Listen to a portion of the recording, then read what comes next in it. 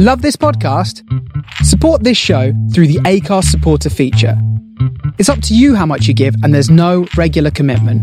Just hit the link in the show description to support now. Hey, I'm Ryan Reynolds. At Mint Mobile, we like to do the opposite of what Big Wireless does. They charge you a lot, we charge you a little. So naturally, when they announced they'd be raising their prices due to inflation, we decided to deflate our prices due to not hating you. That's right. We're cutting the price of Mint Unlimited from $30 a month to just $15 a month. Give it a try at mintmobile.com/switch. $45 up front for 3 months plus taxes and fees. Promo rate for new customers for limited time. Unlimited more than 40 gigabytes per month. Slows full terms at mintmobile.com. What did you have for breakfast? It was kind of stuck. I'm all nervous now. It was steamed, sort of stewed peppers in tomatoes with poached eggs and then sort of paprika stuff. It was amazing. Fresh bread. That sounds like the best thing It was anyone's amazing. eaten at All Fringe. It was amazing.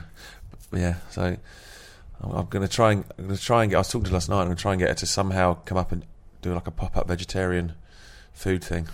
Really healthy, good food. Because that's what I always just eat crap when I'm here. It'd be nice if you actually knew somebody you could go to get really decent big portions of nice healthy food. Hello, my name's Simon Kane, and welcome to the Ask Your Industry podcast, episode 31.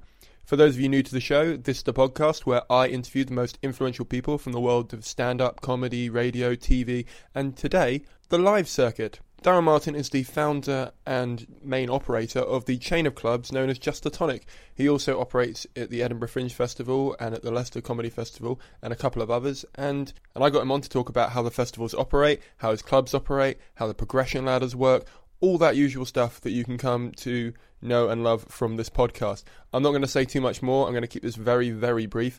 If you are enjoying the show, please do rate it in iTunes. We're up to 34 reviews. I'd love to get it over 40. Please take 1 minute, just give it a star rating or an honest review if you have time. Also, if you have a little bit of spare change, please do donate. This show runs on donations, so if you have a couple of quid spare, you can do that via PayPal on the website, or you can become a patron. Patrons basically pledge to donate a certain amount per episode, and then they get charged at the end of the month. The minimum you can give is $1. That's about 80p. So if you can spare 80p for 1.5 hours worth of content every 10 days, that'd be amazing. It will cost you about £2.40 in total each month. It's not that much, and it really, really does help keep the project going. I think we need 49 more $1 pledges to get us to the next target of that. So if you can do that, that'd be great. If you can donate more than $1, that's even better. I'm not going to cap you at that amount. Go nuts.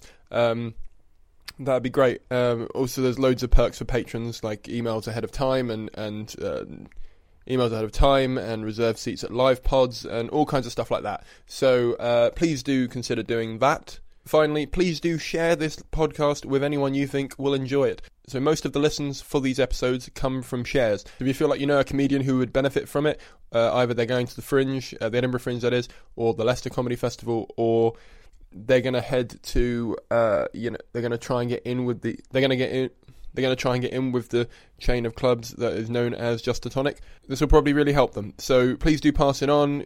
It keeps the goodwill going, it keeps the circuit talking, and it's great. So that'd be amazing. Without any more delays, this is Daryl Martin. Starting a vegan restaurant next year, I think that's important for... Yeah, I won't be starting one. I'll just go to someone else's kitchen if I can get one. Have we started? Yeah, I've just hit record. It's getting edited down, by the way. Okay, it's not just every word you say. Okay. Well, I was going to... Because the thing is, I did some Googling on you. Oh, yeah. And I found out something, and I wondered if it was true. And I thought we could start here. So I read that you started Just a Tonic when you said you were, quote-unquote, utterly unemployable. Yes. And you found a gap in the market for a comedy club in Nottingham.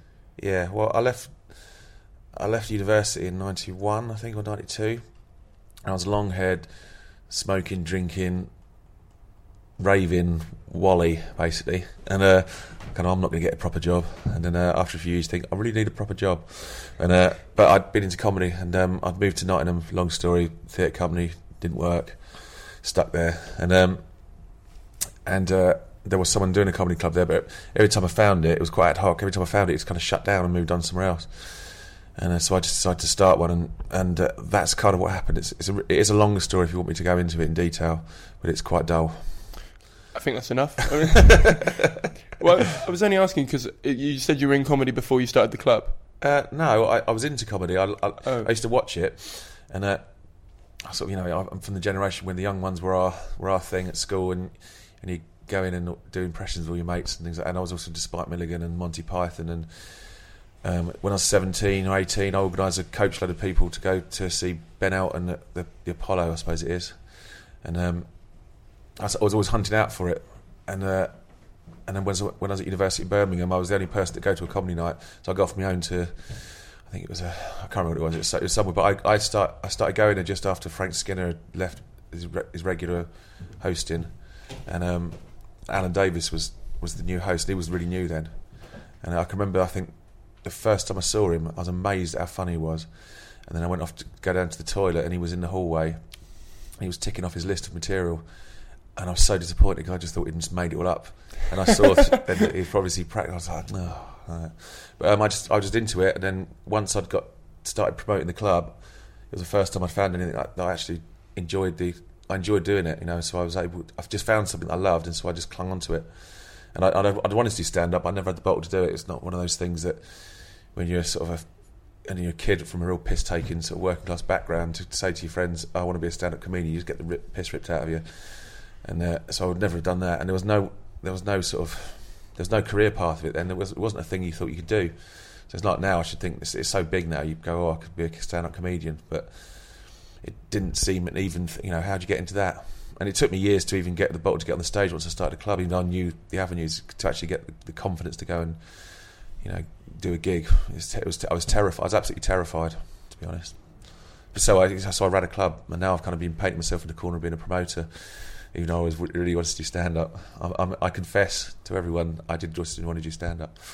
Well, you did quite well because I read in 1997 you got to the final of the Telegraph competition or something. Yeah, I did well. I did all right in the competition, but Paul Foot was like the king of our year, and I got through to the final, and that final was one thing that I regret. I took advice from someone that I regret taking, because I was going to go on and I was going to ask the question who judges the judges, and I was going to go Carolina Hearn, great characterisation, 8 out of 10. I can't remember the bloke's name. Charles Foot, who was writes for the Telegraph. I think it was Charles Foot. Something like a 7 out of 10. There was someone else there, I can't remember who it was. 9 out of 10. Gary Bushell, what a cunt. And that's basically how I wanted to open my set. And I think it would have been an amazing thing to have done, and I wouldn't have won. But I didn't think I was going to win anyway. But it would have been an amazing thing to have done, and someone advised me not to do it, and I can really regret that. But yeah, I got through to the final of that. I toured with Johnny Vegas, toured with Ed Byrne, but I think that was more to do with the fact that I could drive a car. And I was able to be a good mate and have a good laugh. And which is quite important if you're a support act and tour manager. The ability to have fun is quite important. Yeah, there's I wouldn't say a rumour, but there's because I sort of chatted to Jeff Whiting about this, because there's sort of a misconception on his gigs that you get a lot of open spots if you can drive, and it's interesting. I mean, I suppose back then there were less people, and so if you could drive and you could perform and you were a laugh, you probably got even more gigs than you might have done now. I think for Jeff to say it's misconception is utterly wrong. Anyway, okay, for his gigs, because that just seems the way. Anyway. Why did you say that? Well, because everyone knows that if you can drive, you get gigs with Jeff White, and everyone knows it's true. Anyway, no, if I'm booking now and I'm doing gigs, there's sometimes, because I book stuff in Nottingham and Leicester, if someone's got a car, then they're more likely to get a gig, and that's just not. If they're not someone I'd want to book, then I wouldn't book them even if they've got a car or not. But if they've got a car and you go, we need a driver, so you kind of have this list of people you know are drivers, so you will take priority. And I can't believe that there's people as adults whose job can take them all around the country and they haven't got a car. I find it unbelievable. There's people that are 60 years old. You got a car yet? No. They're waiting for lifts and trains. I can't fathom it. So anyway, So when I said about getting a lift with Johnny Vegas on tour, he'd had a tour manager the year before, and he didn't get on with him very well, and I was good mates with him. and he liked me, so I kind of got the gig. But it was because I was able to drive him around. It saved the tour promoter two wages basically, so I could drive and I could support act and tour manage. So I was kind of I was a bargain basically. That's when slightly want to pick you up on something before we go to the Johnny Vegas route. For me, as a performer, I tend to keep the fact that I can drive quite quiet because I sort of like the idea of being booked on merit. But it sounds like it might be more of an asset for me to say to promoters, I'm funny and I can drive, not just... Yeah, you are going about it completely the wrong way. Tell me more. Do I have a car? Yeah, you've got a car. Let everyone know you can drive, because no one's going to book you if they think, unless they're a terrible promoter, book you just because you've got a car. But it means you might get you're more likely to get a 10-minute spot to be seen or something like that. It's just easier, and it's not people being horrible. It's just there's gigs that you can't get back from. Sometimes get back to London at 10:30 because the trains don't run. So if you've got someone doing a 10 minutes that you can all share the petrol with, and also you'll get to know more comedians because you'll be in the car sharing a journey with them. They tell the promoters about you. You know, the car journeys are quite an important bonding thing. And also, yeah, you'll see, do whatever you can to get gigs. Whatever you can do to get gigs. Don't worry if you think you're being booked just because you got a car. Just get the gigs, get the stage time. Well, no, it's not. I suppose it's an. I don't want to say an integrity thing, but it's also like a worry that I'll only get booked because I have a car, that I sort of didn't mention it, and I don't mention it. For many promoters, I mean, like promoters I know and I've gigged for a little bit now. So like the ones for the last year and a half that sort of regularly book me, they know I can drive, but they knew I was funny, so it's okay for me to tell them, kind of thing, because I feel like I've earned that. But I suppose I understand what you're saying, but it's wrong. but you might as well get your foot in the door and get yourself the gig, because there's get yourself a foot in the door. If you shit, they won't book you back. It'd be as simple as that. But if they're hunting for someone and you happen to go, oh, that bloke's got a car, they won't book you just because you got the car. But there's no harm in letting them get yourself up a little peg or two in doing that. Honestly, I'm not. There's no harm in it really.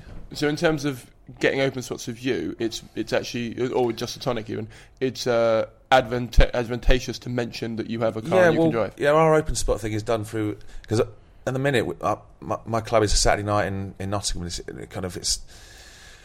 It's not really a very good place for them to be open spots, to be honest. It can be detrimental to them because the audience is a Saturday night crowd, and it can be very difficult for the club to pick up again after if an open spot's been sort of on damaging. So what we tend to do is we see people through our big value auditions, and Joe does those, and we have them on a Thursday night. And what we try and do is get, we have a Thursday night, and we'll try and get people to come from, like a group of people to come from one area with one driver, so they can all share a lift. And so we see loads of people every week. And if you want to do the big value and you say to Joe, yeah, I'm based in Manchester and I've got a car, you go, right, we'll make sure we can get you in when there's 3 people on, and you're giving people a lift down. So it's not, you're kind of helping everybody out really. So no, that makes sense. And I mean, from my perspective, it's because just trying to think of how to ask this now. You sort of throw. Are you going to say, "Can I have a gig"? No, there's no point, is there? Not in this situation. We're in a cave at the moment in the middle of Edinburgh. So in terms of progression ladder, then for Just a Tonic, I mean, obviously it starts with open spots and moves forward. But in my head, and this might be different because you're the promoter, I'm the comedian. But in my head, the way that it works is like radio play. So like if you get on the radio play list, you get played quite often. But if you don't get on that list, you're never going to get a gig. What happens? And I don't think I'm sort of unique in doing this. You have a load of people that you book, and it's just out of habit you book them again. And every now and then someone will go, you haven't booked so and so, and I go, oh shit, yeah, I've seen them. I just didn't think about it, or I haven't booked them for ages, and it's through no lack of wanting to book someone. It's just kind of they've either slipped by, or you've got people you book anyway, and you kind of that gets added to. And there's loads of people I don't book, and I should book, and I would like to book, but I either haven't seen them, or they're not in my contact list, or they don't hassle me for gigs because they assume I'm not going to book them, I suppose. People email, I go, yeah, I'm not booking now, and I'm quite sporadic. I kind of always go to people, oh, ring me next Thursday or ring me Tuesday. I don't do it because I'm all over the place, and I sit down and go, right, I'm going to do a booking binge now. I'll get loads out of the way, and if you happen to ring me then, I'll go, all right, yeah, you can have a go. And that's kind of, it's not as scientific as as you know. But I don't think the Comedy Store probably got the same policy, but I mean, obviously, there's no science behind booking, really. I mean, it's if you're I'd say there's no science, but there's logic behind it. So if you're McIntyre and their agent rings you up, you're most likely to find it because he'll put bums on seats. But it's like if you're a jobbing comic that doesn't really have a TV profile or anything like that, I suppose it comes down to luck and timing then with you. If I see someone and I think they're brilliant, even if no one else thinks they're brilliant, I'll book them because I want them to give them some work because I think they're brilliant. And sometimes as performers that you just need one person to champion you and believe in you, and you'll keep going. If everyone just ignores you, then so there's sort of, and I know there's been quirky acts over the time that no one else is sort of not really interested in, and I will book them regardless of how they're doing. And even if they die on their arse, I'll book them again because I go, well, I took the gamble and I think I can see something there. It doesn't always work, but but I like to think that I still do that. But I don't see as many people now as I used to, because I used to go around the country doing gigs, and I used to comp at my club a lot more. But because I've got kids now, and I kind of, sort of things take over a bit. And I want to give people a go that are doing it properly. I don't want to be a club every Saturday night. So I think with me, I have loads of people that I book, that I continue to book and always have booked, and then I just inject new people every now and then, just through no real reason or anything. You were talking about for me, especially since starting this podcast, the most interesting thing for me about promoters is they do champion acts. I chatted to Alfie Nooks, who runs the We Are Funny project, and when he was telling me about like the different performers he champions and always pushes forwards and continuously books, or they could even turn up sometimes, and if they've got a spot, they'll just put them on. For me, that's really interesting because I thought it would be more, should we say, business orientated, where you'd want to keep the rotation of acts a certain, like with Jeff, for example. I don't think they champion acts in the same way because they have things on it that says, don't do this gig if you've done it in the last 12 months. They sort of have to make the rotation work. But it sounds like because you're, I don't want to say more indie, but you are independent from the venues maybe that you're dealing with, unlike what he's doing, you have the capacity to do that. Yeah, I kind of do what I want, really. But if I book for a few external people, so this might be where you're cool. Right, so I think what you're talking about is if you're booking for venues that it's not your night. So I book for Loughborough Town Hall, or I book for a student union or something. I have to be sure that what I'm putting in isn't gonna. I have to be confident that there's gonna be no sort of weak bits in it. So you kind of really booking trusted acts. They're probably gonna not want the same person every now and then.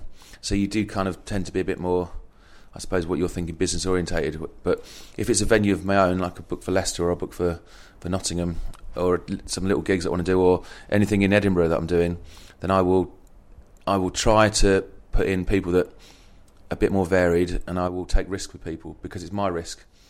It's my door take, and if they die on their arse, it's me going, well, I booked that. Same as I'll book myself to compare in my own gigs. And I find it very difficult to book myself to compare in the gigs I'm booking for, because you've got two heads on. If I die, it's embarrassing for everyone, but also they're going to go, well, can't use him again because he's booked himself and he's shit. And that everyone's shit sometimes. It doesn't matter how good you are. Everyone has a duff gig, and I don't want to do that when I've booked myself. Yeah. So if I'm booking for someone else, I'll be a bit more stringent. But I think I do. Once I think someone's funny, I'll kind of believe in them and I'll book them without. I won't make people go, oh, you got to do 5, then you got to do 10. If I see them and they do 10 minutes, you can come and do 20, because you can tell if someone's got it or not, really. And if you then just let them do 20s, and the best comedians, I think, are the ones where I've just gone, like the compares, when when I have a decent compare, like Eric Lampere is probably the most recent example. I just go, do what you want, Eric.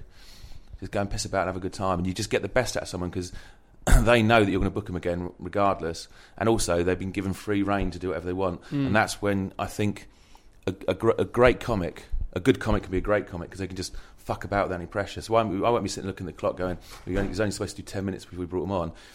If that compare is having a really good moment, they can do 15 or 20 minutes. They can make the gig. And I think Eric only realised that when he sort of came off of a gig with us one time. He had a shit gig, basically, and he went, oh, sorry about that. And I went, don't worry about it. Shit gig, you're funny. He went, oh, you still book me? And I went, what's up? Without question, because if you're going to have someone who fucks about or is creative, then you're not going to be 100%. You know, but you have got acts, and nothing wrong with them, that just will do the same 20 minutes over and over again. I actually get bored of it, and so I'm less likely to book it because I'm compare. I don't want to sit through that again. So it kind of there's a lot of personal. You know, I want to book a gig that I want to sit in. Really. Anyway, did I answer the question? I'm not too sure. You answered quite a few questions right. there. Yeah. I get what you mean, because when I was doing my previews in London just before Edinburgh, I gave myself license in parts of it to buck around and to try ideas in the middle of the show, obviously not the start or the end or whatever, just to see how it went. And it's one of those things where they're now my favourite parts of that show, because I wouldn't have, you know, if I'd sat down and written it in the way you write a joke, it wouldn't have come out. It doesn't always work, does it? No. I needed to work with the audience to come up with why that was funny for me and why I think that would be funny for them. And I get what you mean by like letting someone have, especially in front of a paying professional audience, because they're so much more committed than, for example, when I'm doing free previews, that they're going to give you more and you're going to learn more, and hopefully they're going to be funnier. I think I follow what you're saying. Yeah. I might be doing that wrong as well. No. It's just because I was actually just thinking about myself, to be honest. Because what I just said there about letting Eric have free reign. When I was running around trying to do comparing, I used to go to some gigs, and I'd compare, and I'd just fuck about, and I'm quite good at just fucking about and having a good laugh. It doesn't always work, and but generally, so I'd say 70-80% of the time, I'm good enough to get away with it. And there's the amount of times promoters have gone, all he did was fuck about, he didn't do jokes. Going, yeah, but it's funny though, wasn't it? The gig worked. It was funny though, wasn't it? Yeah, but you haven't got any material. And I know, because I like compares that don't do material. I like compares that just make some magic happen. Go and make something happen that's magic. Save your material for 20 minutes somewhere. Just go and do something that's never going to happen again. And I sort of try. I'm not the best at doing it, but I can just fuck about with the crowd do. And I wouldn't get booked back. And you go, I wish someone would just go, oh, he's good at fucking about, we'll book him back. But yeah, it didn't happen. I booked myself, and I'm the only person that booked me. No, I know what you mean. Where I get booked very sporadically for MC spots, and I try and never do material, just because it feels really artificial, and it feels really like I'm disconnected from the audience. And I think as an MC, you're the one that needs to connect most, because you keep going back. Do you know what I mean? And like when you go up and you get to make a moment, I think that's my favourite type of comedy in general, not just MCs, just ones that make a moment. Yeah, something that you just go, well, something's happened, you know, because the way it's built to it, that couldn't have happened. Yeah. That wasn't prepared. There's no way it's prepared, but it was very silly. Yeah. Yeah. But the worst thing about doing that, is if you are shit in the first bit and you've got to go on 2 or 3 times afterwards. Yeah. That is horrible, because you know they're thinking, oh God, here comes that dick again. Here he comes. Yeah, I've had that. I've had it too many times. So I'll just give you a minute to stare off into space and reminisce. But yeah, like you were saying, I mean, you went on tour with Johnny Vegas, and you were starting to build yourself as a comedian. And would you still say you are a comedian, or would you say that because your Wikipedia says you're a comedian in your own right, but you've just said that you're a am I on Wikipedia? You are on Wikipedia. Am I? Yeah. Yay! I'm doing a little dance now. I might have made that page for you. Bloody, I never knew I was on Wikipedia. Oh, my children will be proud. Are you sure that's not the Daryl Martin that's an American DJ? No, I'm sure, because if it was, you can tell I've googled myself there. Well, I did just bring up about radio play and stuff. It might have been the wrong guy. But no, I know you're on. There's a Just a Tonic page. Oh right. And down that there's a bit about you. It's not just a Daryl Martin Wikipedia. Oh. Sorry, you've got to be better. Keep going. Yeah, Come on, you'll get there. I could just start with myself. I think I gave up trying to do gigs. I think I was banging away at the door of agents and bookers and stuff. And I'd say I gave up trying to gig when I did a gig. I went down to do a Bound and Gag gig when I was doing stuff in North London still. They were still running gigs, not just promoting and touring. And I arrived thinking I was comparing a normal gig. And when I arrived there, it changed into being a normal gig, into being a warm-up for the first series of Live at the Apollo. And it was Omid Djalali and... Irish. Father Ted. Oh. Ardlo Hanlon, Omid Djalali. And not only that, it was Off the Curb crew in there, because they're a production team, all the open mic lot. Addison Cresswell, most powerful booker and agent, died now, but at the time was, I absolutely shat myself, honestly just shat myself, because every time I'd done a big gig, like I'd gone to the Comedy Store or gone to Jongleurs and tried to do that, I got so nervous I couldn't talk properly. I talk really fast like that. And I thought, I can't blow this out. I can't blow this. This is a big gig. I've got Omid Djalali and Ardlo Hunt. And I walked up and down the high street, Parsons Green, I think it was, walking up and down, and I got on and I did a really good. If I was shit, I don't know. I would say I was shit. Did a really good gig. Fucked about the audience. Got some bloke on stage. Took the piss out of him. And at the end of the gig, Addison Cresswell came up to me and goes, all right, fucking hell, mate, you're funny. You remind me of, told me I remind me of Sean Locke, so I sound like Sean Locke. Yeah, I've heard it before. And he just started telling me that I was funny, he'd give me gigs, he'd do this, he'd do that. And I went, okay, yeah. I said, well, if I ring up Danny, who was the book at the time, he won't give me a gig. And he went, you will. You tell him Addison says to give him a gig. So I rang up the Monday morning with great pleasure, rang up Danny. I think he'd only seen me die on my arse at the Hackney Empire final when I was in that year of doing the competitions like everyone does when they start. And so he'd seen me like 4 or 5 years before, and I was all right, Danny, all right, Daryl. I was saying, yeah, your boss isn't Mr. Cresswell. He says that you got to give me some gigs. He went, fuck off, Daryl. I went, no, go and put the phone down and go to the back office and ask him. So he comes back, rings back to me, all right, mate. And he gave me one gig, and I went there, and it wasn't brilliant. And then I don't know what happened. Now I spoke to him since then. He says, you didn't chase it up, we didn't follow it up, but I didn't feel like I could get any more of them. It just come to an end, and I just thought, I can't be bothered with this anymore. I can't keep trying to sell myself. I can remember driving down to Bristol from Nottingham, going to this club that's run by some bloke. He's not a very popular promoter, and I stood there doing 5 or 10 minutes, and there was honestly 5 or 6 people in the audience. So as far as I'm concerned, he hadn't done his job as promoter. I'd driven miles to go and do this thing. I didn't stand. I wasn't making anyone laugh. There's 5 or 6 people in there. It was like I was quite new, and I come off, and he'd been playing the fruit machine all the way through. I looked up here. I went, hey, mate, what was that like? He just looked at me. He went, it was all right. I went, do I get another gig off that? Like, do I get a paid 5 or paid 10? He went, look, to be honest, mate, the only people I book here are people that play the Jongleurs or the Comedy Store. And I went, well, what the fucking hell's the point of me driving 150 miles to come here? I said, where's your opinion and taste in this? What a waste of my fucking time. And I didn't bother booking out. But I kept on getting these things where I just kind of just banging my head against the wall. And when I got brought up to do Big Value by Pete Harris in 1999, which is where my Edinburgh stuff started, really. He was someone that had seen me compare, and he could see that I had potential. I was raw, and I spoke to him since then. He said I was really raw. He said, but he could see something there that could be brought out, and he sort of believed in me. And then I did that Big Value with him, and he jacked it all in after that. And he was the bloke that kind of had managed Ezzy Izzard before he was famous, and kind of taken him up. And he had quite a few people in his stable at one point, and he was brilliant. And he's come back. He's involved in comedy again, but he was one person that probably would have championed me, but he jacked it all in and moved to Thailand. And I was like. And so what happened is I had a couple of kids with from a previous nightmare, and it was very difficult to be driving around the country and promoting and doing everything. So the comedy sort of dwindled out really, and I just focused on promoting. But I still love doing it. I still love getting on the stage and comping, and I still keep convincing myself that I'm going to write an hour show. Still convincing myself I'm going to write material. And every time I turn up a Saturday night, I go, oh shit, I haven't thought about this again. And I go on and go, all right, where are you from? What's your name? Yeah. Take the piss out of that job. Take the piss out of that job. And I kind of my comparing is really just taking the piss out of comparing. I kind of ham up. I basically tell the audience how I'm going to compare it. And then I go through what I've just told them I'm going to do. It's a little cheeky technique, and that's basically what I do every week now when I compare. It's funny. I get away with it. So.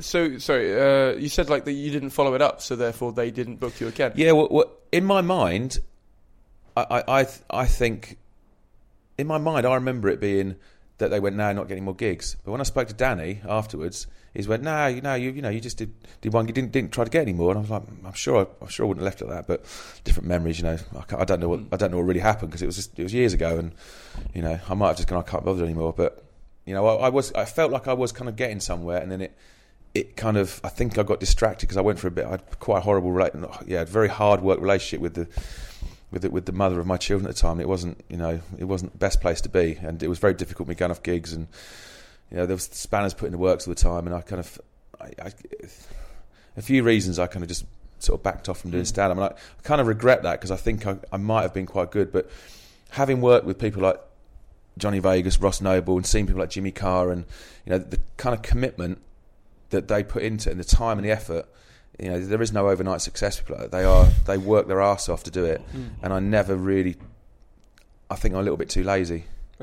So when you work with people that are great, then you know what it takes to be great. And I didn't really want to be.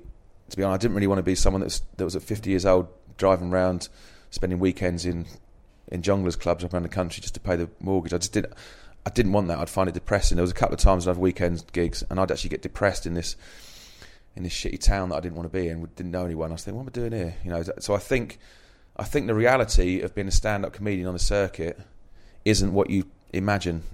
I think you have a dream of what being a stand-up is, and you think it's all laughs and stuff. It's actually I think it's quite unsocial and quite lonely, and I didn't really want that. And so there was a mixture of me kind of kept banging my head against the wall, realising I wasn't going to get beyond that, and the fact that I was quite a good promoter. And so I just sort of, for a variety of reasons, I stopped. But I kind of wish I had tried a little bit harder at doing stand-up, I think, rather than sort of bailing out. A little regret there. There we go. I have a few friends who tell me they want to be full-time stand-ups, and I know what you mean by the reality not living up to the expectation. Because whenever we do like a car journey together, you know, they're the kind of people that every, you know, stop need to get out and rest their legs, or every like 20 minutes are like, oh, are we there yet? You know, they're just not enjoying any part of any of that, and it's mostly driving. Like it's mostly getting to the place or whatever. And I just find it really interesting. I found it interesting what you said, where you said I was just a bit lazy, so I thought I'd be a promoter, essentially. And it's like that wasn't what it was. It is that I think I didn't have the confidence in my stand-up to commit enough time to doing stand-up, because I thought I'd always be just a run of the chance I might be just a run-of-the-mill stand-up, whereas I knew I was good at promoting, and it was, I suppose in a way, I was exposing myself less by being a promoter. Because if you go on stage and you're a bit of a crap comedian, I didn't want to be one of those lunatic crap comedians that thinks they're great and everyone else just thinks they're shit. I didn't want to be one of them people. And I think it was a little bit of kind of like, well, if I don't actually really try that hard, then if I don't try really hard, then I haven't really failed. Do you know what I mean? I know what you're saying. So you sort of let the imposter syndrome take over a bit. Yeah. I suppose I just sort of don't belong here. I'm not as good as these people. But the other thing is that I was very happy running a good club. You know, so it wasn't like I was involved in industry I wanted to be in. I was meeting great people, doing gigs, comparing, and I was quite happy with that. You know, so it wasn't like I was sitting at a desk job dreaming of gigs and people laughing and stuff. I was kind of involved in a world that I enjoy doing. Like, you know, I'm up here at Edinburgh. I've got 14 spaces, loads of shows on.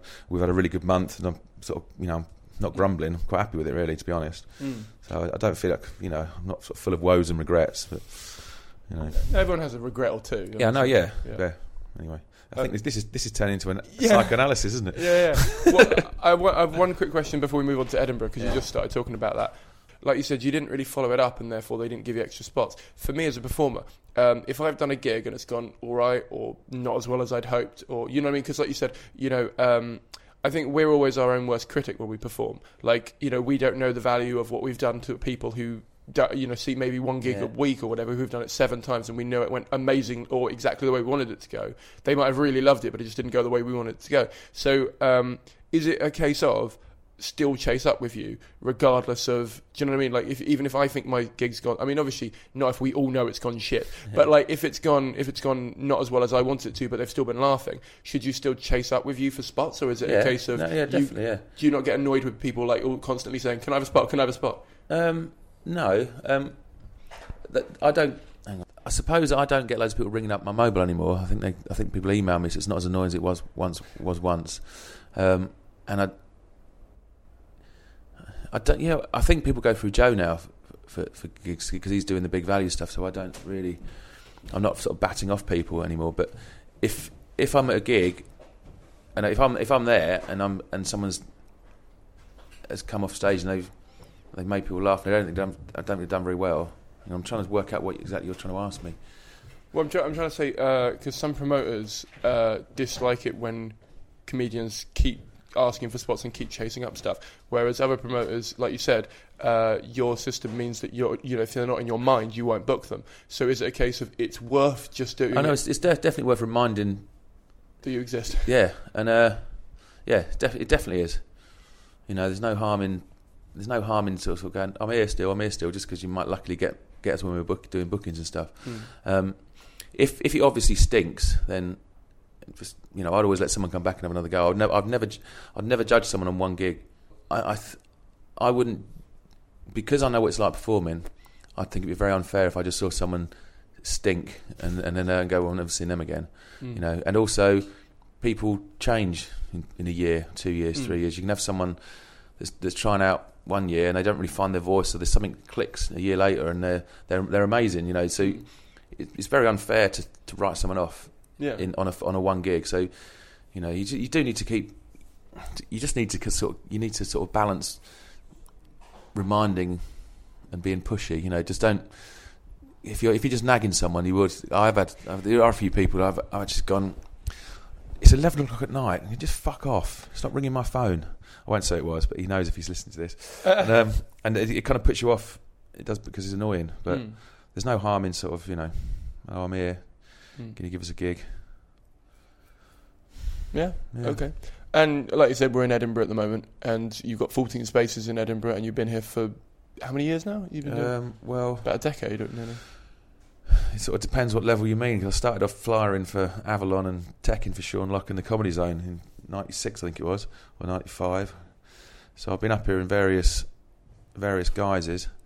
And hello, bar staff. And they all get that. Yeah. So I was up doing that, and then I think the following year I worked for Marlena's Wickler with Rich Hall and Jim Owen, and then might not have come up the next year, and then I came up in '99, Compare and Big Value, brought up by Pete Harris, and then it didn't come up the following year, I don't think. And then I was asked to run Big Value because Pete Harris had left. Then a couple of years later I was running the venue, and then that venue shut and I went somewhere else, and just through a series of unplanned progressions, it kind of expands into what it is. And it wasn't, nothing's been planned at all. It's just sort of, it's grown, I think, just through. I don't know how. Okay. Hard work, I think. Getting a few things right. Well, very quickly ask you a sidebar question to do with that. You this year took on a lot of acts very last minute for Freestyle, including myself, because there was a bit of a, should we say, issue with that. I don't want to go into it again. But yeah, and given your booking policy of trying out, you know, with your own stuff, trying out people and not, not being as business orientated as it were. I mean, I assume, was that quite a linear move for you because you had extra? Do you have extra space, or was it like quite hard? Well, when what happened, I'd got myself in a pickle similar to the Freestyle people did a few years ago. I won't go into that; it's a tedious story. But I'd got myself in a pickle, and a few people rallied around and helped me out in the end. And then what happened with the situation you were in is the room we're in now, which is in part of the Caves. The owner was going to do some work on it and turn it into a whiskey drinking venue, and so he'd said that we couldn't have this part of the Caves.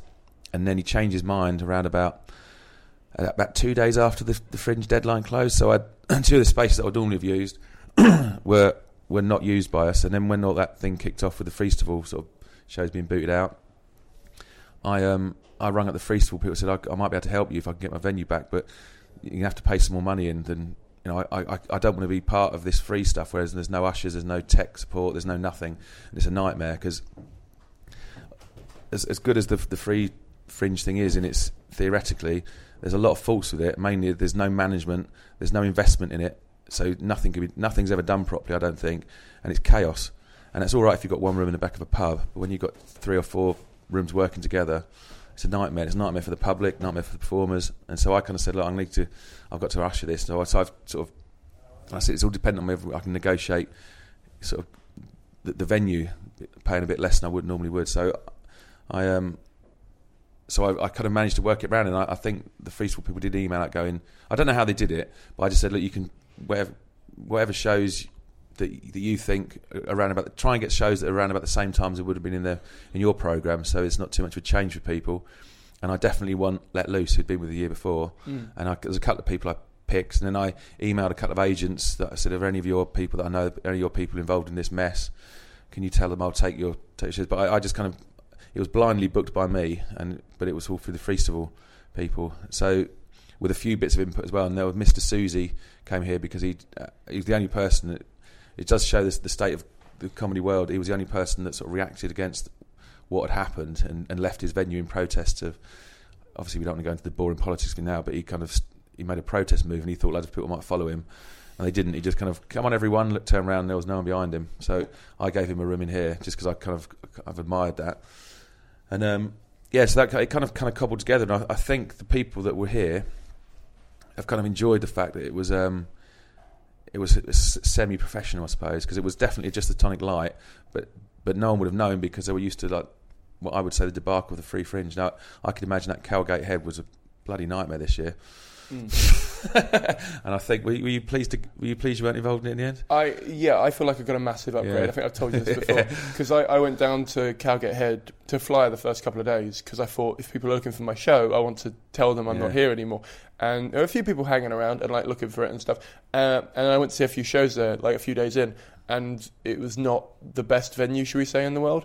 And I got chatting to someone actually, I think it was about 4 or 5 days in, who said, "Oh, how much did you have to pay? I bet it was really expensive to be at Just Tonic." And I was like, "Well, it was more expensive than Freestival, as it would be." But I said, "I do have an usher, and I do have lighting, and I do have like a really nice room that has been kitted out in the way that I would have wanted if I was with, like a proper thing." And I went down and obviously looked at those shows, and I felt like I'm really glad I wasn't in those rooms because I don't feel like it would have worked as well. I mean, I had to come up with a marketing plan very quickly that changed what I was doing to mean that people would know where I'm going and the new room and stuff. But everyone loves a bit of a challenge, don't they? The Fringe.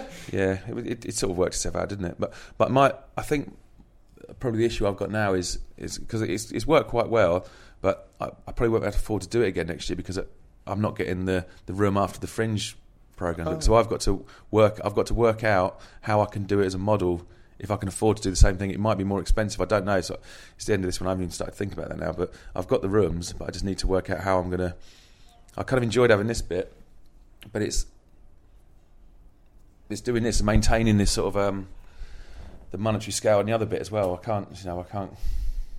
It's difficult to balance the whole thing out across the whole thing. Really, I haven't even thought about it, to be honest. I want to go away for a month and worry about that end of October. I think planning for next year. But it's been good though, isn't it? Yeah. And your staff have been amazing.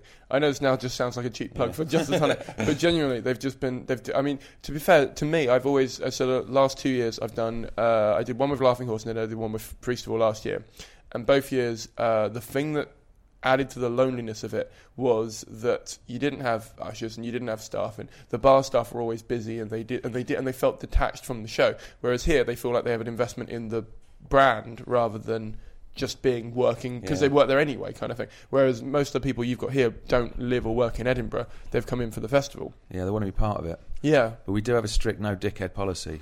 So. Oh, that's how you've done it. Right, everyone listening into this, can we have a no dickhead policy at all the other places as well? That'd probably make the Fringe a lot more fun, wouldn't it? Well, you have to think, can I spend a month with this person? And that kind of helps in the booking of the venues as well. We get people applying for the thing, and you can kind of sense from the application form, and that seems really weird. And you go and see a show or you talk on the phone, and there are people that I've gone, Christ, they're going to be a nightmare. And they might have money to rent the room, but you just think, in my first dealings with them, it's been a bloody nightmare, and I can just see headaches ahead, and I don't want that for a month. So I might regret it when they're somewhere else and they're selling out, but you can tell very soon. Well, I've learnt to tell. You don't always get it right, but some people are just awkward, let's say. No, it's interesting. Every area of comedy says a similar thing. So I spoke to some PRs before coming up here, and all of them were like, if you're this for the podcast, not for my own thing, but if you're a dickhead, I just won't take you on because I need someone I can work with. Yeah. I spoke to some other promoters. They were like, seriously, if you're a dickhead, I'm just not going to book you. Yeah. I don't care how funny you are. Yeah, why do you want to give your money to someone that you don't like? I don't want to encourage that behaviour. Yeah, it's a very people-person business, I find, comedy. Yeah. Well, there is one comedian that he turned up at my club and was really rude to my staff and it was horrible, and then started slagging us off on Twitter. Slagging us off we didn't do anything wrong. He just refused. He wouldn't headline because he thought he should get paid more than someone else. But actually, at the time, I was paying everybody the same because I didn't want that kind of. I want everyone to get the same no matter what part they want. But he wanted more to headline, and we were going, well, look, someone's messed up at Jongleurs. We're trying to help them out. Let them have a double. Can you? And he then says, "We're not reckon someone else can headline it," which wasn't a natural order for the show. And then he started slagging off the staff, and after I just won't book him. I don't want him in my venue because it was horrible, a horrible human being, and I don't want to encourage that kind of behaviour. Why would I give my money to someone like that when there's nice people? It might not be quite as funny, but I'd rather spend my time with them. Yeah. That's really weird. I think I just don't know why you would. I mean, I suppose, because the thing is, one of the big things that a lot of comedians now sort of have been saying to me is they don't want to pick on the previous act, even if it went badly. Like, there's sort of this new wave of, like if something goes bad, you can sort of take a cheap shot at someone before, like the person before you, and that, that kind of gets you a cheap, easy laugh, and then they kind of trust you. But there's sort of this move to not do that. But I suppose, to be honest, I didn't know anyone did that. Really? I would say I might have seen the odd compere do that, but that's more of allowing the audience to recognise that you recognise that as a compere you can't kind of go, well, that was great, wasn't it? When it clearly stung, you have to kind of go, a bit shit or something like that, just not getting a cheap shot, but just you're acknowledging what went on. And I don't think I can think of many people that go on afterwards and go, well, they were shit, weren't they? I don't think that's a move away from it. I just can't think of when I've seen that being done, unless it's a right low run gig when someone is actually trying to salvage, So I'm arguing with you here. No, that's fine. That's what this is about. Argue away. Yeah. You're wrong. That's going to be the soundbite for this. You're wrong. I'm right. Never booking you. Yes. Even though you can drive. That's how rubbish you are. You can drive and you're not being booked. I'll book you as a driver. Yeah, okay. You can drive my accent. If you're willing to. I'm all right. Okay. Driving is my least fun part of the whole thing. Like, I like long drives, but generally speaking, I don't know, I always end up in the car with someone who either doesn't want to talk or wants to fall asleep on the way home, or just doesn't, do you know what I mean? Like, just isn't into the socialising element of it. And as a result, I feel really awkward, because they're essentially especially when you get in with someone you don't really know, a stranger you've picked up and put in your car, and then they just go to sleep. And it's an oddly trusting thing to do with someone that you don't know, that's just picked you up. They might find it just as awkward as you, just want to pretend to be asleep to save the save the effort. So what have people been telling you about my... I don't know. I don't think about you, Simon. The thing that scares me most about coming back to the Fringe is that keeps happening. The Freestival PBH thing isn't as unique of an event as I think people think it is. I spoke to some people from Freestival, and they said, as they pointed out on the Chortle article, a verbal contract is just as binding in Scotland as an oral, as a written contract, and as a result, a lot of free venues do not have written contracts with places, and as a result there's sort of they could turn around at any point basically and say, we've been offered a private function in that room, you can't use it. Yep. I thought you were going to have something to say on that, but no. Well, it's just, there is the people. Say hello to a new era of mental health care. Cerebral is here to help you achieve your mental wellness goals with professional therapy and medication management support. 100% online. You'll experience the all-new Cerebral Way, an innovative approach to mental wellness designed around you. You'll get a personalized treatment plan from a therapist, prescriber, or both in a safe and judgment-free space. Your Cerebral therapist or prescriber will outline a customized plan with clear milestones along the way, so you can get to feeling your best. With Cerebral, you're not alone in your mental health journey. We're here to empower you to live a fulfilling life. So take that first step towards a brighter future and sign up today at Cerebral.com/podcast and use code ACAST to get 15% off your first month. Offer only valid on monthly plans. Other exclusions may apply. Offer ends July 31st, 2024. See site for details. Well, basically, the people that got the bars, all they're interested in is taking money. And they don't really care about, not all of them I'd say, but majority of them are just kind of, who can we get in to fill our bars up, and they've got no concern about the performers, I'd say, which is what happened in the Cowgate Head thing. There was a big potential money, there's a huge amount of money that can be made in that Cowgate Head, and so a lot of people were bidding for it. I don't know what happened with the Freestival, I don't know what the deal was going on, but I know people that were bidding on that spot, and it was a lot of money that it went for, because you've got to look at that big bar at the bottom opposite Underbelly.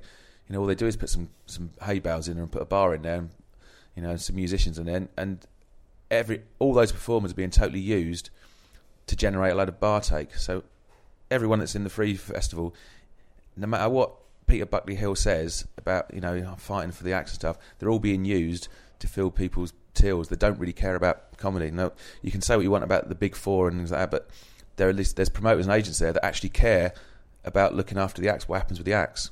It might cost them a bit of money, they might potentially lose thousands of pounds, but you're with people that care about your future and what you're doing. Whereas if you're in something where, I don't know what I'm trying to say, but I think there's the festival as it was, it always had, I believe, the best outcome for comedy involved. Whereas the spread of the free fringe everywhere, there's so much money being made on the bars that the people that are actually bringing people in are being used by the pubs. Does that make sense? Yeah. So essentially, pubs around Edinburgh who previously weren't making as much money because they'd be going to the Big Four and they've got their own bars there, have found ways of making money by having a show on that didn't cost them that much. In fact, it got them money because we were renting the room in it. Yeah. And then obviously those people leave and have a drink, and so as a result they're getting more punters in and making a spike in their money in August. And obviously the acts are the last people to get paid again. Yeah, well they are being... Yeah, they're being used as a way of bringing people into a pub. It's just, it's what you do if you're running a venue. If you go to a comedy club, that comedy club is using you as a comedian to get people into the room to sell some drinks. So, but in that you've got a promoter. Most times you've got an external promoter that loves comedy and is trying to get people in and cares about who they're booking and stuff like that.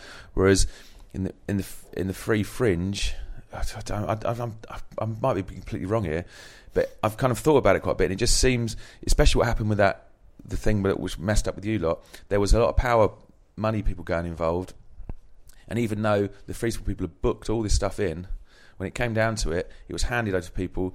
It was run by people that actually didn't care about what happened to all those performers. There was no thought about what happened to those people that were already booked in. That could have been salvaged, could have been done nicely where, oh gee, we've already got someone booked in here, let's make sure no one suffers. But it wasn't. It was done with a massive sledgehammer because the person that was making the money didn't actually care about what was going to generate the money that he was trying to make out of it. Do you see what I mean? I get what you're saying. It was a kind of... He didn't... I don't give a shit about these performers, because I've got this venue and I don't happen to like Freestival people. I like this other person, or he's offering me a better deal, or he wants less. I don't know. I've got no idea what happened in there, but there could have been potentially... It could have been done a lot easier and cleaner without the spill out. But because in the end the performers weren't cared about, and so... It's not just the person with the money that's doing that. It's the person that went in, got in, and the free fringe thing could have been nicer about it. They could have just, if there wasn't as many rooms available, like he says, then he could have gone. Well, we have to lose 20 shows or something, because you've programmed it. It's not going to work like that. But instead, he made a massive big fuss of it and stressed a load of people out. He's probably paid for accommodation. They're all young fledgling comics. Can't really afford to have a mess up like this, and have probably invested a lot of time and emotion into this. All of a sudden, they're smashed to pieces, and it must have been hideous to have gone through. Because I was reading stuff on Facebook, all these Twitters I was getting, and when we opened up the rooms, thank you very much. I was like, well, it'll be all right, but it was a mess for a lot of people, and it didn't need to happen. And I think that's because there is so much potential money to be made from the bars that I get a feeling that I'm not going to go on anymore. Okay. No, I think I know what you're saying, because when you say the money man, I assume you mean Peter Buckley, not no. The venue owner. Oh, the venue owner. No, I mean there's someone that owns the building, and then who haven't done anything with it for years, and then there's someone that wanted to lease it off them to run the bars, to make all the money in the bars. But for that person to, I don't know who it is, I don't know what happened, for that person to make money, they don't know any performers, so they can use the free fringe to fill up their spaces. So performers are getting a chance to operate in the spaces, which is all fine and well. What I'm saying in this instance, the mess up, it could have been done differently anyway. I'm going around in circles and probably not make any sense. No, you might want to edit this all out. I'll edit it down, it's fine. Yeah. No, but I hear what you're saying, because for me as a Cowgate Head refugee, as they're being known at the moment, I just feel that the way that it was handled and the way that, don't get me wrong, there was a very short time frame for everyone to deal with everything. So it wasn't like, they had a few months. Say if it happened in January, I'm sure, there could have been more negotiations and more chat. But the fact that, for example, Peter Buckley was refusing to talk about it and refusing to have conversations, I think was the main reason why it was worse. But it probably came down to, because most of the Freestival people used to work with him, he just wanted his pound of flesh kind of vendetta in the situation. And I'm hoping that's going to put people off using him, because like you said, you don't really want to go with someone who doesn't care about the acts as an act. Yeah, it's the politics of the situation are more important than the thing, and it's kind of a bit what happened with Stalin. That was a jump. Yeah, I hear what you're saying. I mean, I mean, for you also you've run free shows before. Yeah, I never made a big thing of it. I just kind of they still pay rent. They still give me some rent. They do a bucket. I've done it a few times over the years. I just never did a big thing about it. And I'm just not, like, Bob Slayer's the greatest self-publicist there is, and he came up with that pay what you want thing. That was a good model. We used that this year, but I didn't ever want to get involved in that petty politics of all the free fringe stuff. And I'm not free fringe. I'm laughing all the time. I'm this. I'm that. I find it tiresome. I'm self-employed because I don't like office politics, and I don't want to do it on a massive scale. I just want to kind of get on with people. Peter Buckley, the same thing happened to me. I was booking the Mash House a few years ago, and I got ousted by the Free Fringe. I did it half booked, but it was before the brochure deadline went in. I didn't make a big fuss of it. I didn't go to the press. I just kind of, that's what happens. I can't be bothered with the pettiness and I just want to have a laugh. That's why I do it, really. It feels like there's Free Fringe, which is consisting of love. I know he doesn't like it when you call Free Fringe to include other things, but that's hilarious. Why I do it. It's hilarious, isn't it? Yeah, why not? Copyright. To be honest with you, the fact that it winds him up it means that I'm going to keep doing it. So the Free Fringe consists of Laughing Horse, PBH.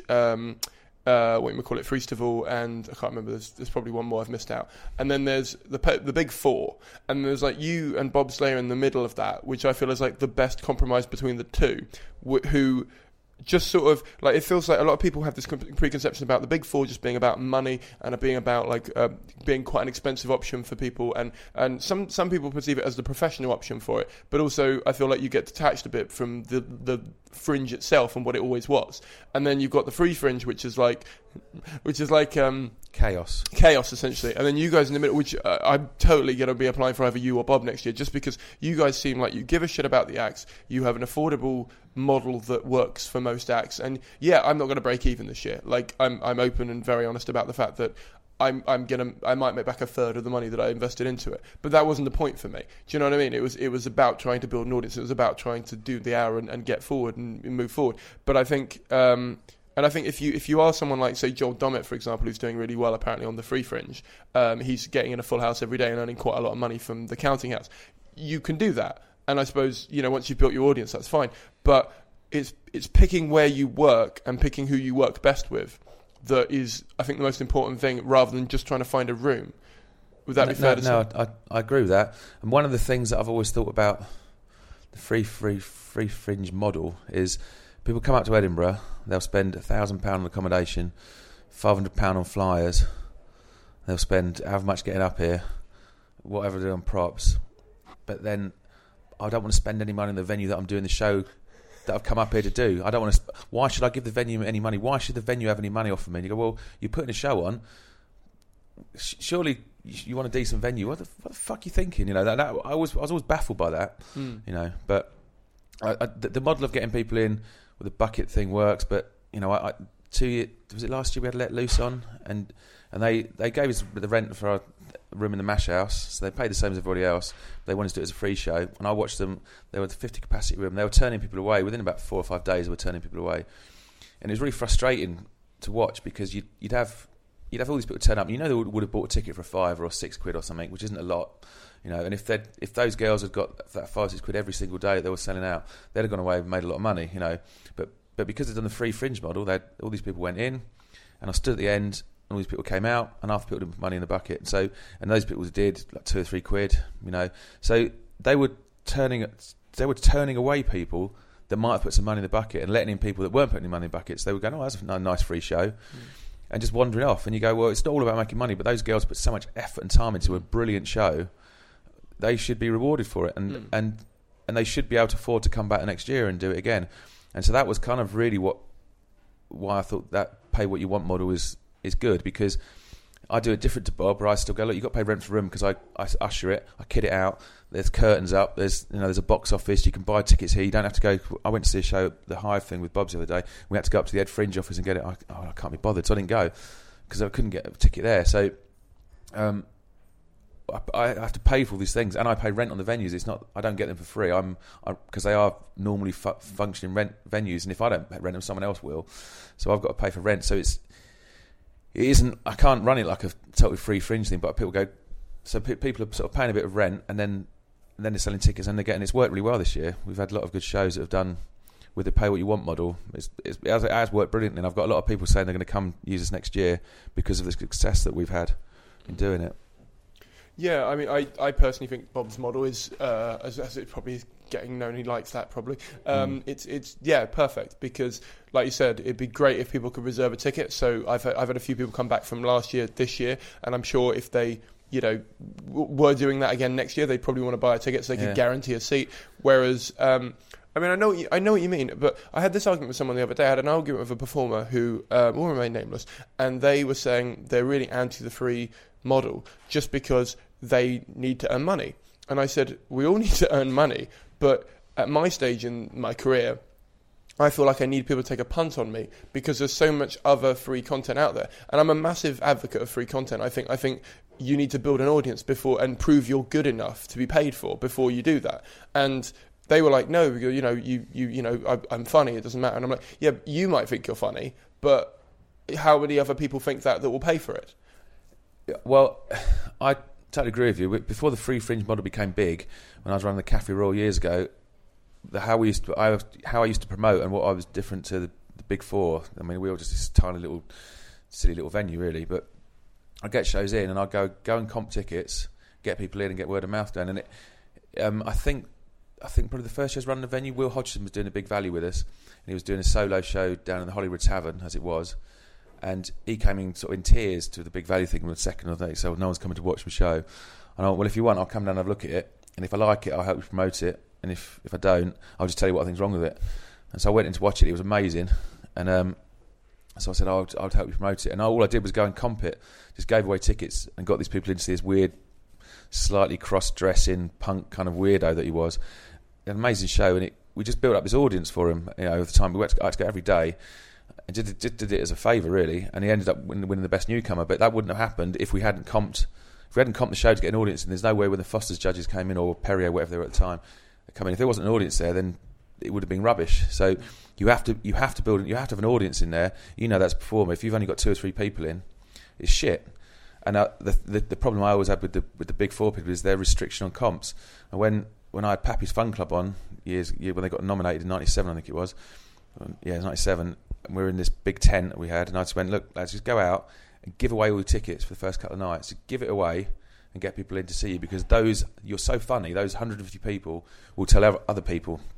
We did that for a couple of days. So right now, go and 2 for 1 it. There'll be word of mouth out there, and they 2 for 1'd it. And after about a week, or I don't know what exact dates were, but they were just selling out. And that was because they were allowed to have an audience in to see it. And that was pre-free fringe model, but that was me doing basically what I've always done, is let people just comp their shows, get bums on seats. If your show's good, people tell people. If your show's shit, no one's going to come. So but if you have 50 people in, they're going to tell another 50. If you have 20 people in, they'll tell other people, and you have to be able to get people in, and that's the thing that Free Fringe addressed, is people being willing to experiment with their time, because if you're looking for the Fringe program, it's so bewildering.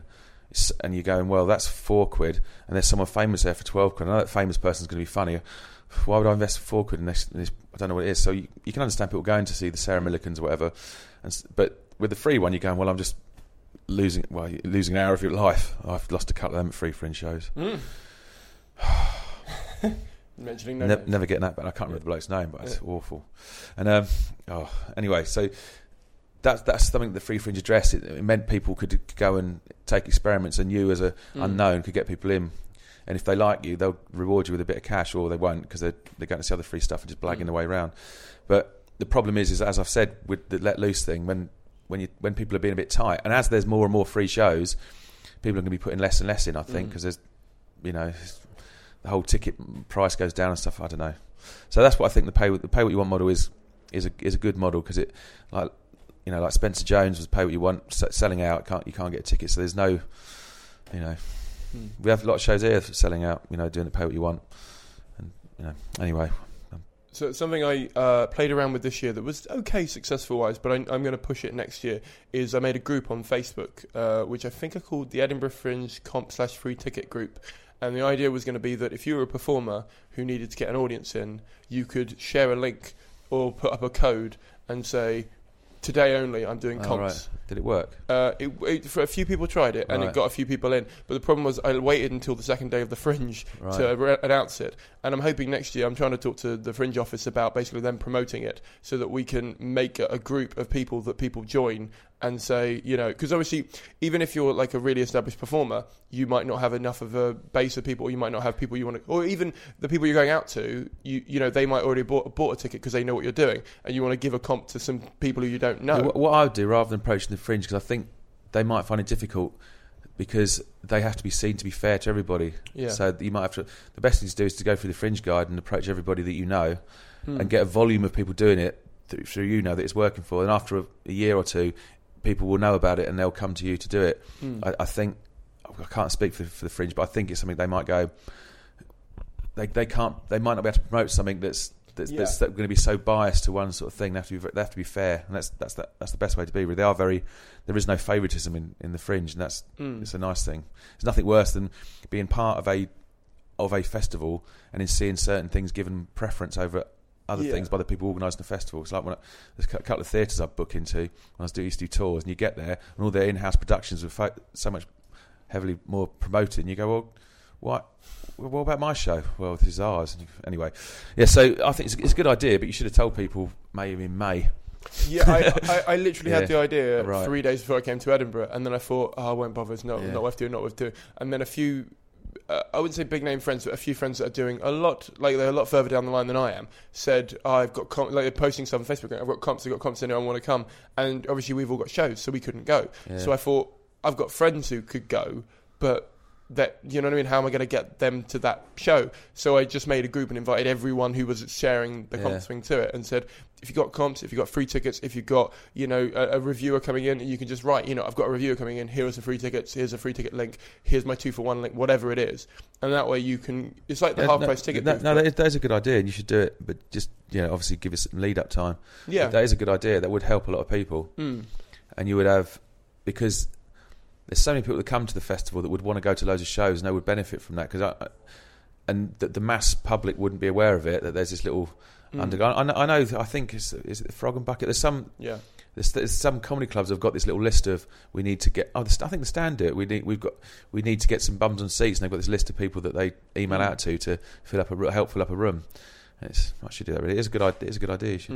Well done, Simon. Thank you. That's changed from no. You're wrong. Yeah. Well, I'll email you a link when, or I'll invite you to it on Facebook. And if you want to invite all your acts next year, that'd be perfect. Because I'd love it to expand. Just because when I get to a stage where I want to do, you know, a paid show, I would love to have the facility there to be there. But also, a lot of my friends, I don't want them to not have audiences when they have reviewers in. But also, I know that. For me, for example, when I had a review in, I got an email from them saying, you know, we'll be in on this date. I said, guys, it's free. You can come on down. And that's a great push that you can say to people. However, if you're like, hey, guys, it's £5. Can you come down? There's a reviewer coming. Yeah. Most people know the reviewer isn't paying. Most people know that the reviewer is there to help their career. And if you don't know them, you're taking a punt to help their career, to help the reviewer who, you know what I mean? It's a whole thing. I know what you're saying. Yeah. I'm with you. You're with me, bro. Really, so I read a thing in 2006 where I think it was Johnny Vegas, Jimmy Carr, I can't remember the others, but there was like some really big names now. They're bigger names now, but they were big then as well. Yeah. Did a fundraising gig to keep Just a Tonic going. Yeah. And in that time, Johnny Vegas had the soundbite that kept getting played that said that Just a Tonic is the best club in the country. Yeah, he didn't do that fundraiser gig though. It was Ricky Gervais. Was it Ricky Gervais? Yeah, it's quite a lot of people. Yeah. Yeah. And I mean, what do you think has made your club last as long as it has done? I can't do anything else. No. and Joe there. Joe's the reason it's kept alive. Hello, Joe. Isn't it, Joe? Is that just conveniently walking yeah. up and you shoehorned it in? Yeah. Do you want to get involved? Yeah. What are you No, don't worry about it. It's just waffle. It's all lies. I'd love it if someone had listened this far in and went, "Yeah, it probably is." Yeah. Well, when Sorry, do you want to explain who Joe is to anyone? Joe works for us. He's worked for us for years. He's brilliant. Yeah. Keep it vague. Yeah. Right. Come to the club and meet Joe. Ask for Joe. Okay. He's a robot. Little in-office joke. What makes it so... The reason that Johnny said that, to be honest, was when, like I said, I started it and I loved it, and I would always encourage new talent and things. My club was a Sunday night in an old style pub, a really big long room, and I would book comedians because I liked them, because I thought it was funny. I never did a gig for a gig thing. So when I was trying to get gigs, I made a mistake about 2 or 3 years. For one period, I did a gig for a gig thing, but I was quite strong that I wouldn't do it for a long time. So you only ever got to see decent comedians, and I kind of bodged it together. I didn't know what I was doing when I started off. I kind of just made it up as I went along. But when there was a period when I suppose I had Vegas comparing and Ross Noble comparing and Kitson comparing, and I've looked through some of my old brochures, and it's amazing. At the time, they were good, but if you look back at it with hindsight, it's like an amazing run of Sunday night gigs. It was quite unbelievable, and people in Nottingham still talk about how great that was as a gig. And I think what Johnny meant was I would put my trust in the talent. I wasn't a clock watcher. If I thought someone was funny, I'd let them go. And like I said, with Eric Lampert, or Johnny Vegas was the same. I booked him because I'd seen him, and then when I saw him again, I thought he's too good to I put him as a headliner. And when he headlined it, I booked him on a bank holiday Sunday, so it was full up because there was nothing to do on the Monday, so it was heaving. Then I booked him again after that, and every time he filled up my venue, and I paid him well for it. I didn't just rip him off. I kind of, thanks for that, mate. He filled up my room, and here's a load of money. And I gave him free rein to do what he wanted, and we had some amazing nights. I gave Ross Noble free rein to do what he wanted, so he could turn up, he could fuck about for as long as he wanted. And loads of people, I just go, well, do what you want. And I never watched the clock. I never told them what they do. I never, if someone didn't do very well, I never had a go at them. I was happy to be there, having a really good laugh. And I'd be out flying every Wednesday, Thursday, Friday, Saturday night until like 9:30 every night. Basically, I was living it, and I was totally into it. And we would go back up to my house. We would have a lock in sometimes. There was times we were like still in the venue at 7 a.m, just wandering out the place, or we'd come back to my house and it would last all night. It was brilliant. And I think the whole package of the club at the time there was like, it was just quite anarchic, really. But the whole industry's changed now, and you can't book those acts anymore, because as soon as anyone gets a sniff of success in comedy now, the agents go, television, mock the week, get on that, do a tour. And there's no room left for the independent club promoters. Just there used to be a little period where you'd have like a year or two when someone was getting success in television, and you could still book them. Brilliant, because they'd fill your room up, and you'd get a bit of a payback time. You'd have a busy night, and then you'd go back to your regular nights. But that's all been taken away because they all go to theatres.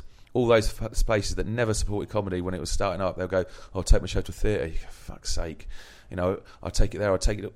So there's all these independent promoters are kind of.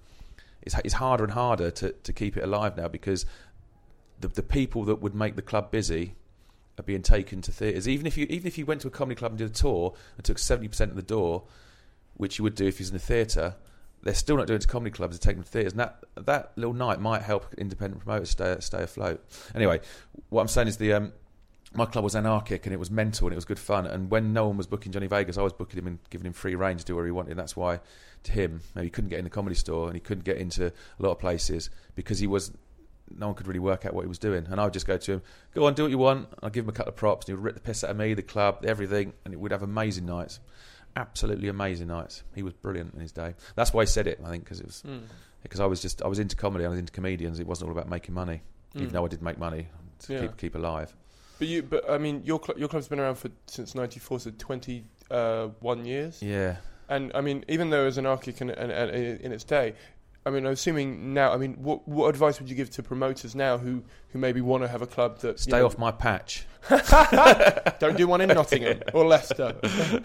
No, what was that? Sorry, I interrupted you. No. Just what advice would you give to? Because there's a lot of comedians I know who have started clubs and have had to close them down because they're not either into promoting, or they don't think they're very good at promoting, or they just don't know what they're doing. And so it'd be great to know from someone who's done it fully well. If you want to be a stand-up, be a stand-up.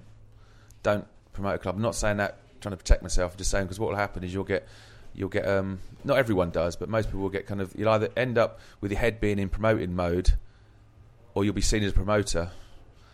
And also you'll find it hard to get gigs because other promoters would want to do gig for a gig. And that was a problem I had. I couldn't get in gigs because I'd go, can I do your club? I go, no, but I'm booking Sean Locke and this and that. You know, you're booking no one I've ever heard of. I can't give you a gig for a gig because you're not good enough for my club. I'll give you a gig when you're good enough. Well, you can't have a gig with me. And you go, fuck's sake. You know, it was so hard. Anyway, the best thing to do, if you want to be a stand-up and let other people promote stuff. But if you want to promote a gig, then just don't assume that people are going to know it's on. Don't put one poster up assuming they know it's going to go on. Think of everywhere that you can go to promote, to tell people, and don't let the fact that you might like someone's personality necessarily mean you're going to book them just because they butter you up or something like that. I mean, don't sort of just book your mates or book people that are going to make it a good solid night, and don't rip off the audience really. And if you can, try and get a little bit from the bar to help. Because if you're doing a Sunday night or a Thursday night or a night when it's going to be dead, then sort of maybe negotiate after, if you can make it work for a bit, that you can get £1 back or something for every head that comes in the room if you can, because that little bit of money will help. Because if the room's going to be empty anyway, they might as well give you a little bit towards what you're doing. But just do it. Just do it with passion. But don't kind of. And if just because you've been busy for 2 or 3 weeks when you're out there flying, don't think the whole town knows about it, because they soon forget. And I've been doing stuff. I was doing stuff. Well, I've been just having Nottingham for 21 years now. But I know after sort of 10 or 15 years, there'll be people I'd bump into. Oh, you still doing that comedy thing? Yeah, I keep meaning to go. All right, yeah. It's only been here 15 years. You've missed all these amazing people. Oh, you had them? Yeah, I kept telling you, but you didn't know they were at the time. Well, I'd love to see them. Yeah, well, you have to go to the concert hall now because they're famous. You idiots. And yeah, so you have to. If you're going to promote something, you have to work really hard at it and use every means of marketing you can. Do you think, I mean, because you mentioned that when someone starts to get a bit famous or starts to get a bit of TV exposure, the agents pick them up and then take them on a tour around like art centres or theatres. Is that because, do you think the climate for audiences has changed, which means that they want to go and see it there? Or do you think, because obviously there's been a shift in comedians and the way that clubs are run and the things people put on. In particular, like for example, Junglers has a certain market that I think has maybe put off certain groups of people that were going to comedy clubs. They see it now as a stag and hen or a work do thing. So maybe the reason, I mean, do you think it's the reason they're going to art centres is to try and find a new place they can do comedy? Or do you think it's literally because maybe they have more capacity for more people in it, it just works out more commercially viable? Well, there is the capacity issue, but people... the people in Nottingham, there's people that will take shows to theatres and sell less tickets than they would do if they come to my... Oh, theatres will have a different audience as well. Theatres got their own... They've got their own mailing list, their own brochures, and there is a different audience there. But it's probably a mixture. It's probably a mixture of all of that, what you just said, really. But there is definitely a thing where there's it's a kind of almost like a... Some people just want to be seen in theatres rather than doing comedy clubs. There is a kind of bit of elitist. Yeah, it's a little bit of snobbery. I'd rather be, I don't do clubs anymore. I want to do art. We want to be doing art. I get that. We want to do arts theatres, and you go, why? They haven't supported you at all. Come back to the club. I've got an email list of all your fans on. What? We're going to a theatre. We're doing a theatre this year. And you go, God, all right. But it's not everyone. But I'm just saying because it's such a big industry now. There's so much money to be made that, and I think London's been affected in a way that the provinces were affected a long time before. Whereas, it became hard as a book rising people probably about 10 or 15 years ago. I'd say in the where I am, because they started sort of doing tours. We're saving it for a tour. And you might get a warm up, but can't do any press because we're saving it for the tour. We're saving those. He can't come and do some gigs with you because he's going on tour in 6 months' time. You're going, well, those people aren't going to not go to see a full show. In fact, there'll be loads of people who come to the gig, see him do 20 minutes, that we can promote your tour show to. It's like a little advert. No, we're saving it for the tour. You go, oh, God. And I think that started happening in London more now, where people are doing warm-ups, tour warm-ups in theatres. And, so you've got Soho Theatre doing warm-ups, or, or I don't know if it's... I'm not saying that, I'm just making it up. But I know that the dynamic in London has changed a bit, where... And also, I suppose the public, there's so much comedy on television, the public are aware of who's who now and can go, I actually want to see that person. I want to see that person. And you don't need to sort of go to the local comedy club and take a punt on whoever's on, because you can find the person that you saw on YouTube 2 days ago or saw on television. You can actually find them somewhere. So maybe that's what it is. It could also be that because, like you said, there's so much on TV now, and all of that's in theatres. Like you don't. I very rarely see a comedian performing stand-up in a club on TV. Yeah, if they get to a certain level, there are still people that do in. I'm just thinking of. I can't think of a single TV show that. I mean, Stuart Lee did it a little bit with his TV show where he was like, I want it to feel like a backroom club type thing, but it still felt. I know. Once he's got his own series, they all go off to the theatres, and it's very hard to book a movie. But some of them, there are some that will have a loyalty to a club and will come and do your club for a bit. But in the end, pressures kind of mean and capacities, I suppose, mean they go off something. Why would Stuart Lee come to Nottingham and do me a favour and do my 400 capacity room when he can do the Theatre Royal, do 1,000 tickets in that night? You know, it gets to a point when you go, I can understand you. You know, you've risen above us. So do a warm up with me, please. But you know, you get to a point when they're going to go off. You know, you can't hold on to it forever. But it's kind of like the level of the guest presenters on Mock the Week. The guest acts, and then sometimes they think it's bigger than they are. And they go off and I can't book you anymore because I'm on. Am I sounding bitter? I don't know. No, I just think it has become. It's become a different thing. Where as soon as you're on television, you're in a different little realm. I think. I hope you just edit all this out because I'm not making any sense. I can't even work out what I think now. Well, no, I get what you mean. I mean, I was chatting to. I think I can talk about this because I've invited him on to talk about this, so I'm pretty sure he'll be all right with it. I was talking to Nick Helm the other day, and he was saying that he did Uncle, that sitcom. And he said it was awful because people came to his shows expecting Uncle, and he doesn't do that. Yeah. So although the TV had given him a lot of exposure and brought him to a new audience, it was the worst audience. Well, Ardlo Hanlon had the same as that. Who? Ardlo Hanlon. Okay. Because he'd go on and is it Dougal he was in Father Ted? And that's not his stand-ups. It's not at all. So he suddenly had a different audience coming to see his show.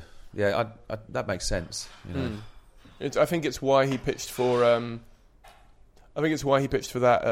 live thing. Heavy Entertainment or whatever, because that means people can see that that's what he does.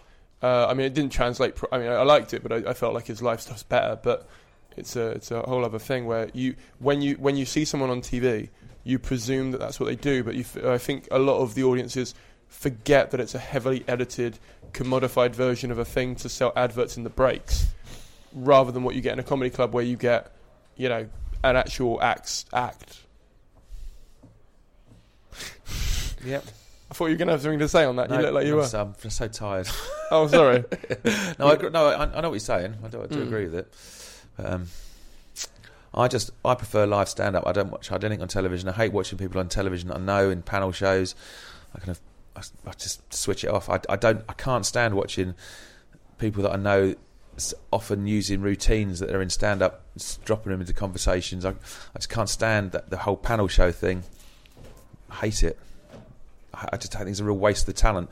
I think it's when I started off, I always had this idea that it would be amazing to get a massive pool of UK stand-up comedians and have a similar thing to, not in the same vein as, but how Carry On films used to be, where everyone would muck in and make films based around their personalities of a lot of characters doing stuff, not like Carry On, but in the way that all those things used to work together. But I can't see it ever happening because it's too all divided by agents and different careers and stuff like that. And all I see instead is loads of people doing panel shows. I'm interested. You don't like panel shows? You don't like? I'm not saying I don't like. I don't watch them. It's not something I'd watch, but I think it's because it's like a busman's holiday for me. I just don't watch them. I was with my son actually, and I really like Russell Howard live. I'd only watch Russell Howard's Good News a couple of times because I suppose I don't really watch much television really. But I was with my son, who's told me that day, Russell Howard's my favourite comedian, so I sat and watched Russell, and he was brilliant. He's really good at what he does. I love what Russell. It's a really nice programme. But I just realised then I don't watch any of this. I don't watch any television in terms. So for me to say I don't like panel shows, I'm just not interested in them really. I'm just I just see loads of people sort of doing one-upmanship and topping each other, and I don't know. I don't see that those people there are great stand-ups, and I don't see them doing great stand-up on these panel shows. But it's an advert for themselves. They are just adverts for themselves who then go off and do tour, I suppose. So if someone contacts you for a gig, is it adventorial Advantageous? Let's do it again. Is it advantageous, or that's going to be fun to edit? Is it advantageous for them to mention they've done TV, or is that going to like work against them because you think? Oh no. Oh, okay. No, I'm not a dickhead. Yeah. I won't go. You've done television. I'm not booking you. No, I just it doesn't separate. I'm just saying. Send a clip of live work rather than TV work. I'm more likely to go on. Can you tell me who thinks you're funny? So in an email, say this promoter. Who promote and or what comedians, and there are certain comedians I know won't tell me that someone's good unless they are good. You kind of learn from recommendations. I just told me because he's his mate. He wasn't very good, but there's a lot of things going in who I book and who I don't. I can't say it's this and that. It's a very sort of ever changing kind of thing. Really, I don't really know. Yeah, but saying to me you've been on a television show, it's not going to put me off. I'm just saying that as a fan of comedy, I love comedy, but I've got surprising little knowledge of what goes on television because I never think it really ever does justice to the people that I know as live performers. And like when Phil Kay did his live show, I hated it. Ginger and the Geek sketch, I didn't like that on there, and you know, and I sit and watch people that I think are great comedians, like I said, on a panel show, and I don't think it. But it's a way for them to earn some money, and I can understand it. You know, I'm not critical of it, but I choose not to watch them really. Pre TV comedy, how were acts creating their own audience then, or building a following? Like, were they just doing your clubs and then like you were giving them the contact details of people that were signing up, like you said, to your mailing list, or like how would you find that's happening? Well, say like Ross Noble in Nottingham, or Daniel Kitson's probably the best example, and Johnny Vegas. They come to do a gig, they'll do so well that all then people would say, I saw someone last night, blah blah blah blah blah blah blah. Oh, he's on again soon, and they would bring their friends, and they would bring their friends, and it just builds up. It's just an organic, natural, you know, cream rising to the top because they're good, you know, and that's how it happened. And then those people would eventually either come up here and win an award, you know, or they would get a bit on television. But there was a natural growth of an audience for people. So Daniel Kitson's got a natural growth of audience. He can just do an email out and sell out everything that he ever does without any effort. You know, Ross Noble's probably had that for a few years, but it's just a natural audience, just like a band would get. You know, it's no different. Yeah. So that's cool. Well, who are your favourite comedians? For live performance and general brilliance, Johnny Vegas in his prime time, 97 to 2000, I'd say. For scripted, I've thought about this quite a few. For scripted stand-up, and for just pure scripted stand-up, I'd say Sean Lock. But then again, I don't know who's about at the minute. You know, these are people from my sort of memory, but there's probably people just as good. But these are the people that stand out from my. I suppose I'm an old hand, and Phil Kay, when he was his prime, it was amazing. He was absolutely amazing. He was someone that He was always what I would love to have been. When he was amazing, he was how I'd love to be. He could just go on and just make stuff up and be an absolute idiot. And he was so intelligent, so quick. So there's probably others as well, but that's my short shrift answer of Sean Lock. I worked with Sean, I think in '96 or '97. I was flying a show. I was working for Avalon up here, and I just come up as a young man who wanted to get a bit more involved. And I went to see a preview of his show in London, and I loved it. When I got up here, I just flogged. He's told me since then that I filled his room because I would just be so passionate about it. I just fly in. You got to see this. I talk people into going to this show. And he's full up nearly every day, and he's in his first year, and he's the Pleasance upstairs with a 100 capacity room, and on the last night he taped it, and he says on that tape that all he can hear laughing is me, who I'd seen it 28 times, laughing my head off, and Phil Kay sort of sat next to me, both just creasing up laughing more than anybody else. That's how funny I found him at the time. He had this amazing sketch. I always remember how stupid it was, and he would just.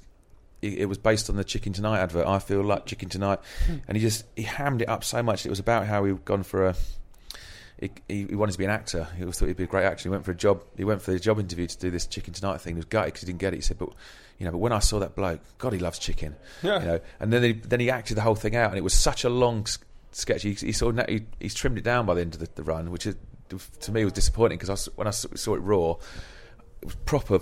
Just crying, laughing. It was amazing. He's such a good stand-up. He's such a brilliant stand-up, so clever.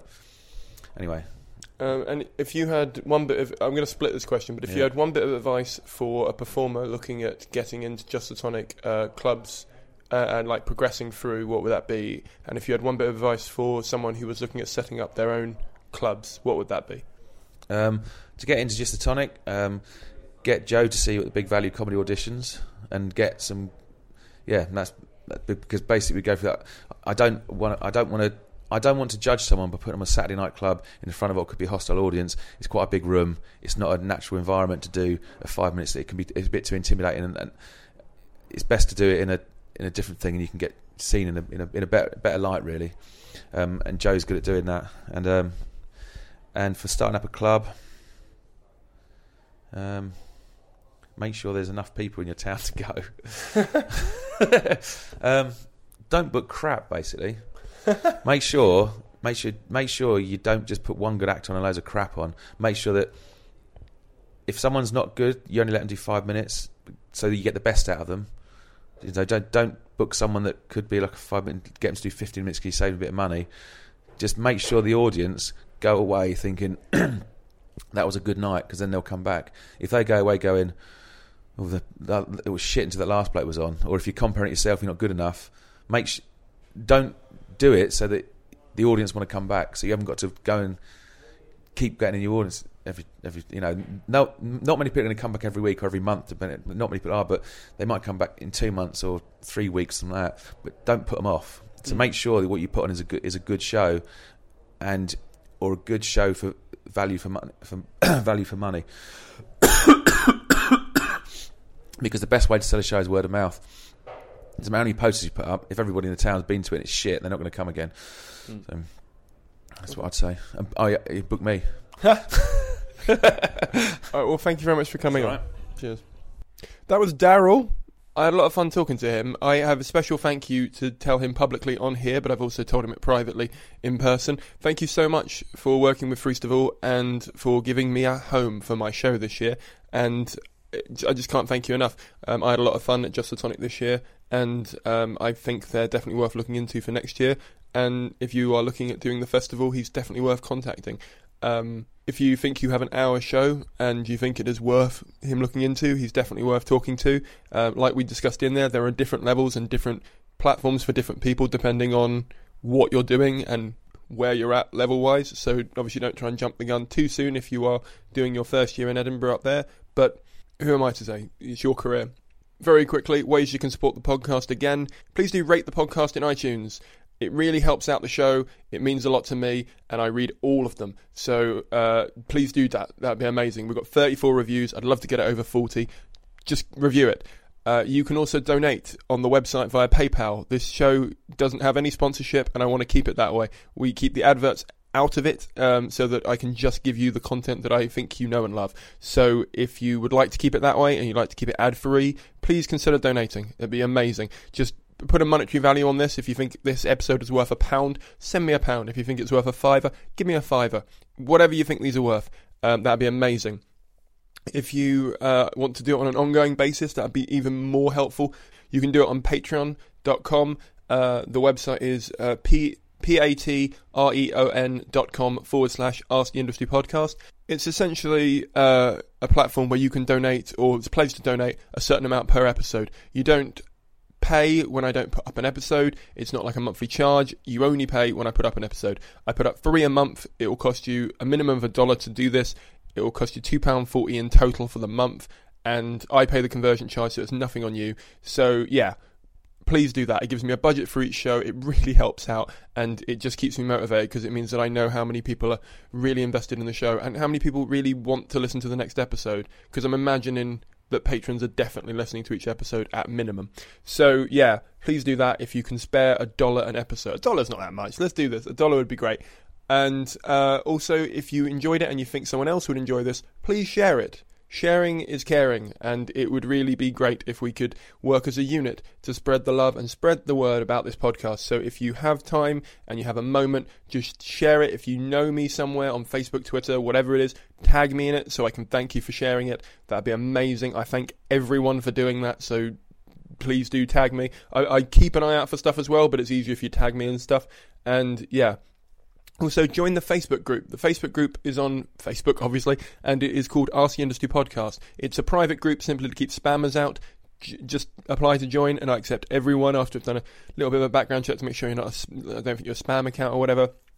But yeah, it's worth joining because I post in there when I'm going to have new guests, and I talk about, when you... So 2 days before every guest comes on, I put a post out and say, hey, what questions would you like to ask this guest? And I put those to the guests as well. If you're a patron, your questions get prioritised because you are backing the pod, but everyone's question get asked. If they don't answer, I sometimes edit them out, or I sometimes leave them in if I think it was interesting that they didn't have an answer for it. Depends on how it goes. So yeah, that's about all for now. Thank you very much for listening. Thank you very much for donating. Thank you very much for sharing. See you next time. Bye.